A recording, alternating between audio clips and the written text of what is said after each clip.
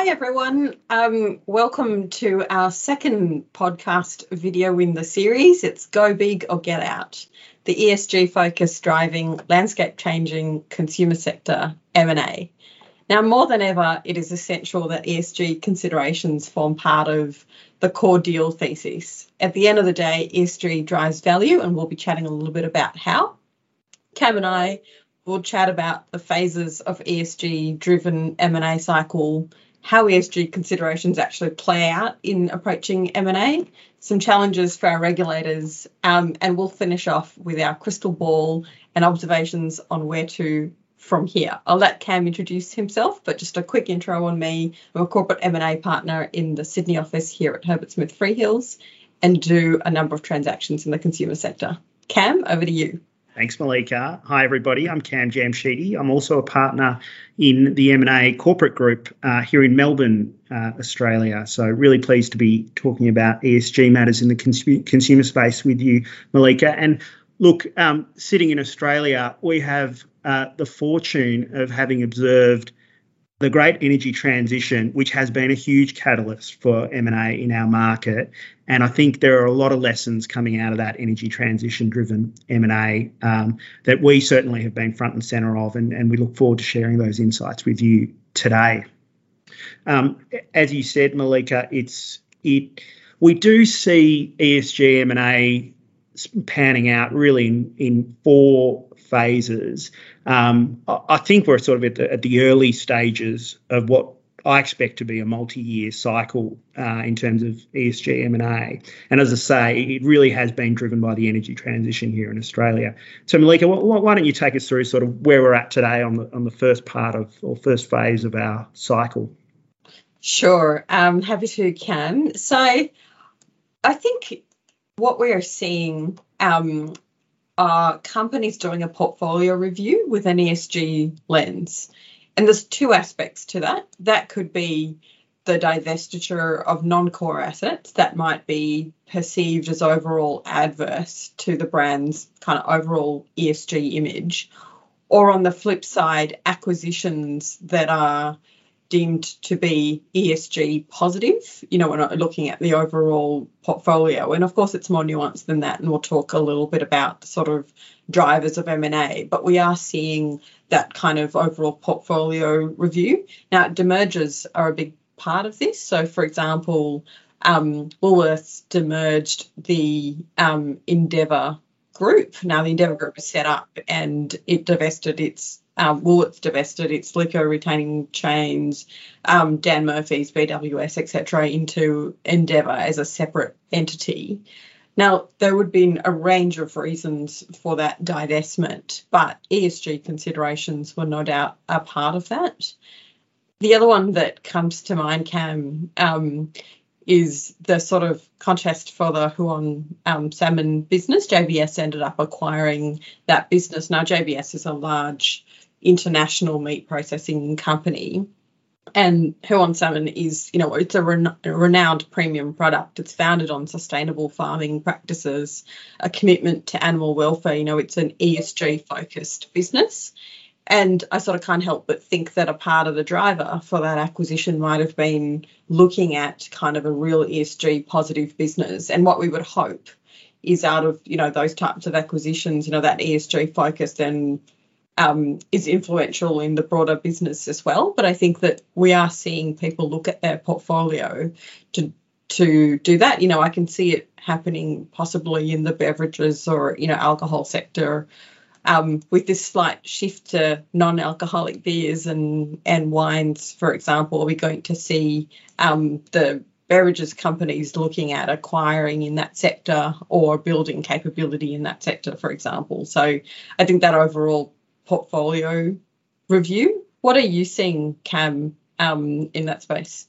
Yeah, it's interesting, Malika. I reckon we focus a lot on the divestment sides that you mentioned and less so on the acquisition side. If I think about some of the global deals, Mars acquired the Kind Group, which was sort of a healthy nutrition snack bar business, and really the way they entered that market or that opportunity was quite interesting. They took a small stake, a 20-30% stake, and essentially had a look at the operations, went to 100%, and clearly that's going to form part of, an important part of their business going forward. So there is a rebalancing. It's easy to focus on the divestments, but definitely we're seeing it on the acquisition side start to emerge. Probably less so here in Australia, but again, I think in the consumer space, that is probably the next big sub phase within your first phase. And that's really interesting, Cam, that sort of acquisition of a portion of the business and then going to 100. I mean, we're seeing that trend around people forming different sort of joint ventures, etc. And ESG considerations are very much front and centre in those as well, as you say, to be able to learn from a business and then scale up. Yeah. So look, that's sort of phase one, and we're definitely in the mix or well into phase one, if you like. Phase two, which I think we've also started to see, probably more so again in the energy space, is really what I'd call a doubling down or a concentration of risk. If you have an ESG exposure that is core to your business, you can hardly divest the ESG challenged aspects of your business. So what we're seeing are those pure plays increase the scale of their operations, and really that will enable them to better manage the risk and the turbulence that may arise as a result of ESG challenges in their industry.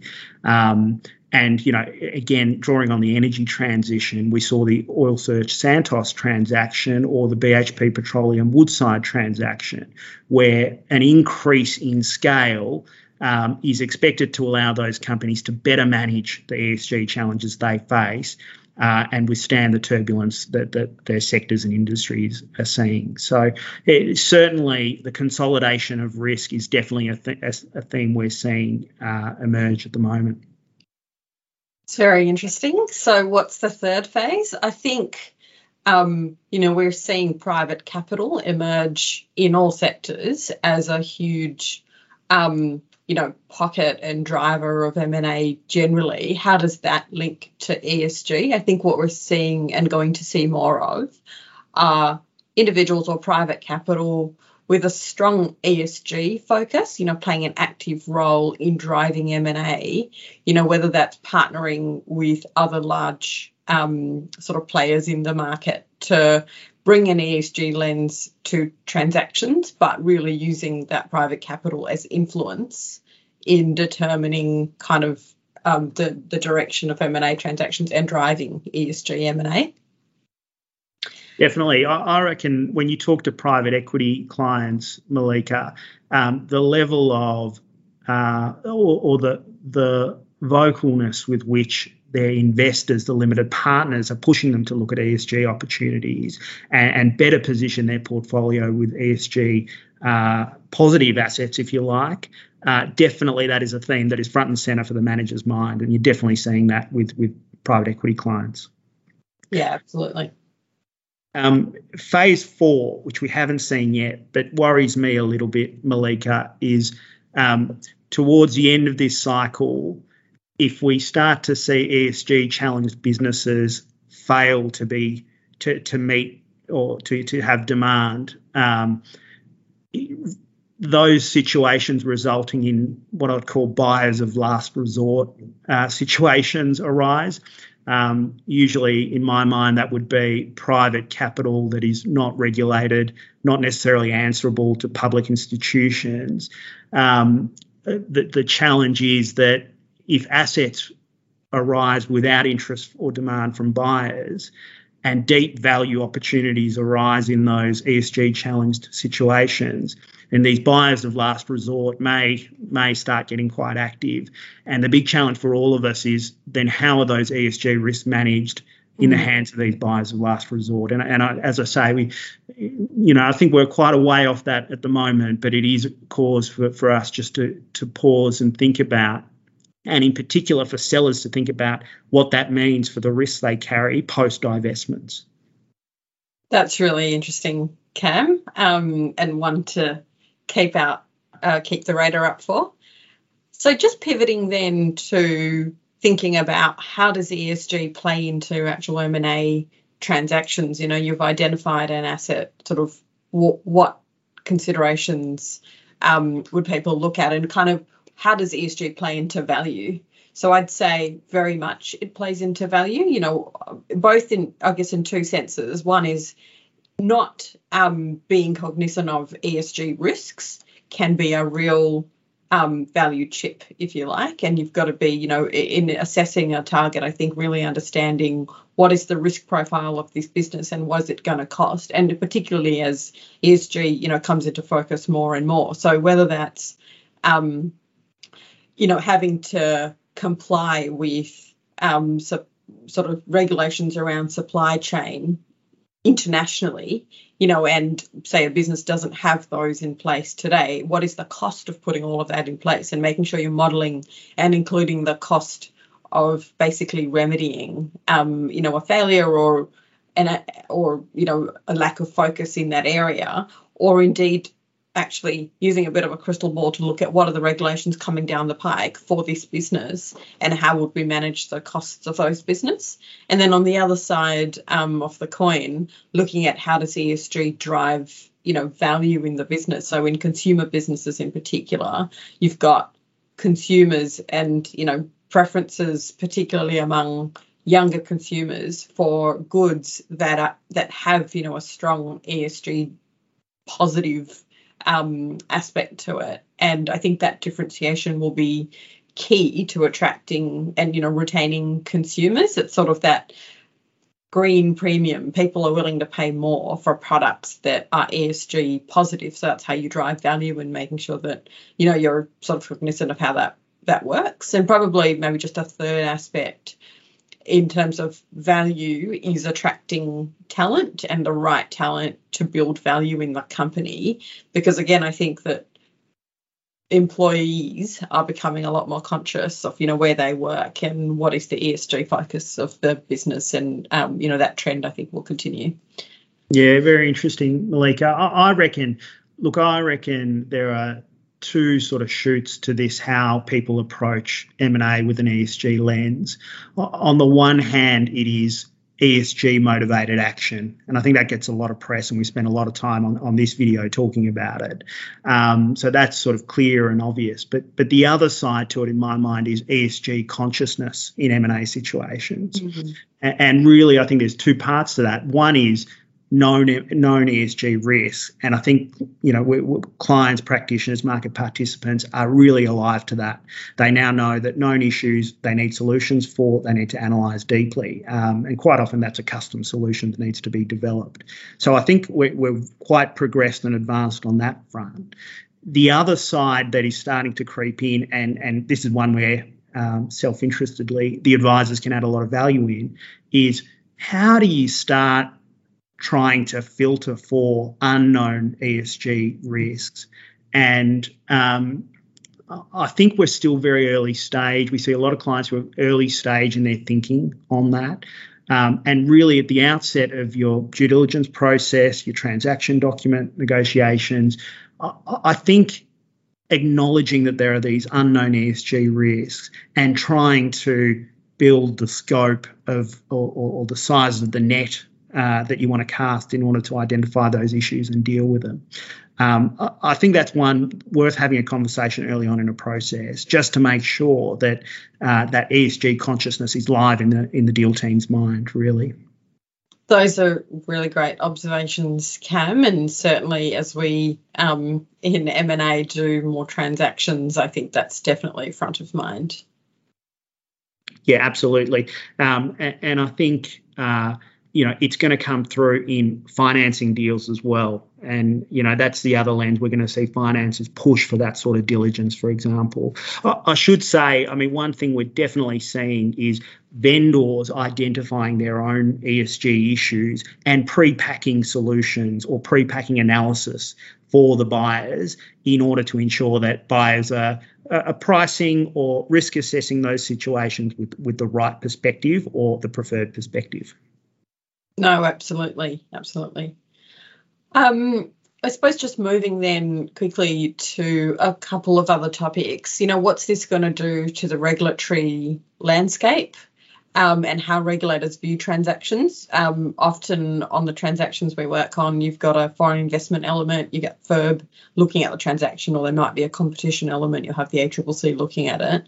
As we see more ESG-driven deals, I wonder whether ESG considerations are going to form more of, a part of, say, the national interest test, and thinking about ESG considerations and what value does the foreign buyer bring to the organisation, and what are they going to do from an ESG perspective. I'm curious to see if that becomes something that plays into it. And then similarly for the ACCC, in terms of thinking about transactions and their impact, will ESG considerations start to play into it? Well, any other regulators, Cam? Well, a few others, but, on the ACCC, Malika, I don't envy their role in assessing ESG-related M&A, because it does need crystal ball gazing beyond what they're asked to do already. It really requires them to understand transitions that are happening in these industries and sectors, and try and assess whether the impact on competition is problematic or not, with a view to what the sectors and industries might look like in the medium to longer term. In terms of other regulators, I mean, look, without pointing to specific regulators, there is a really important question now for how regulators view buyers and their capability to manage the ESG risks and liabilities that may emerge into the future. And we're seeing regulators definitely probing and questioning that aspect of transactions a lot more deeply than they used to. So I think that will definitely continue to be a theme going forward. No, absolutely. So I guess that, takes us to our final crystal ball moment, which is, where to from here. There's clearly been a dramatic shift in the landscape. ESG absolutely plays such a huge role. And, as we were talking about before, Cam, I think we're probably only in the middle of it. There's still plenty to see. Interested in any other thoughts? Yeah, I reckon we're probably phase 1.5 of the 4 we identified, Malika. So I reckon this will play out for many more years. Now, the great advantage we have here in Australia is, because of our exposure to the energy sector, that has accelerated the ESG M&A, and a lot of the learnings from that industry, I think, will be directly applicable to a lot of sectors, including the consumer sector. And what I'd say is, push your advisor team, push your internal teams to really think about or approach the M&A with an ESG lens early. And you'll get better outcomes as a result. I think the winners are going to be those who position with that mindset early rather than the laggards. That's good advice, Cam. And as you say, particularly for consumer sector companies where consumers are so focused on ESG, and there is that direct relationship. Well, I think that's all we've got time for. Thank you, everyone, for tuning in, and we'll chat to you another time. Thank you. Bye.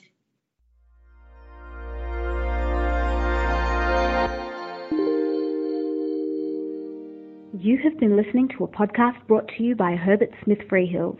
For more episodes, please go to our channel on iTunes or SoundCloud and visit our website herbertsmithfreehills.com for more insights relevant to your business.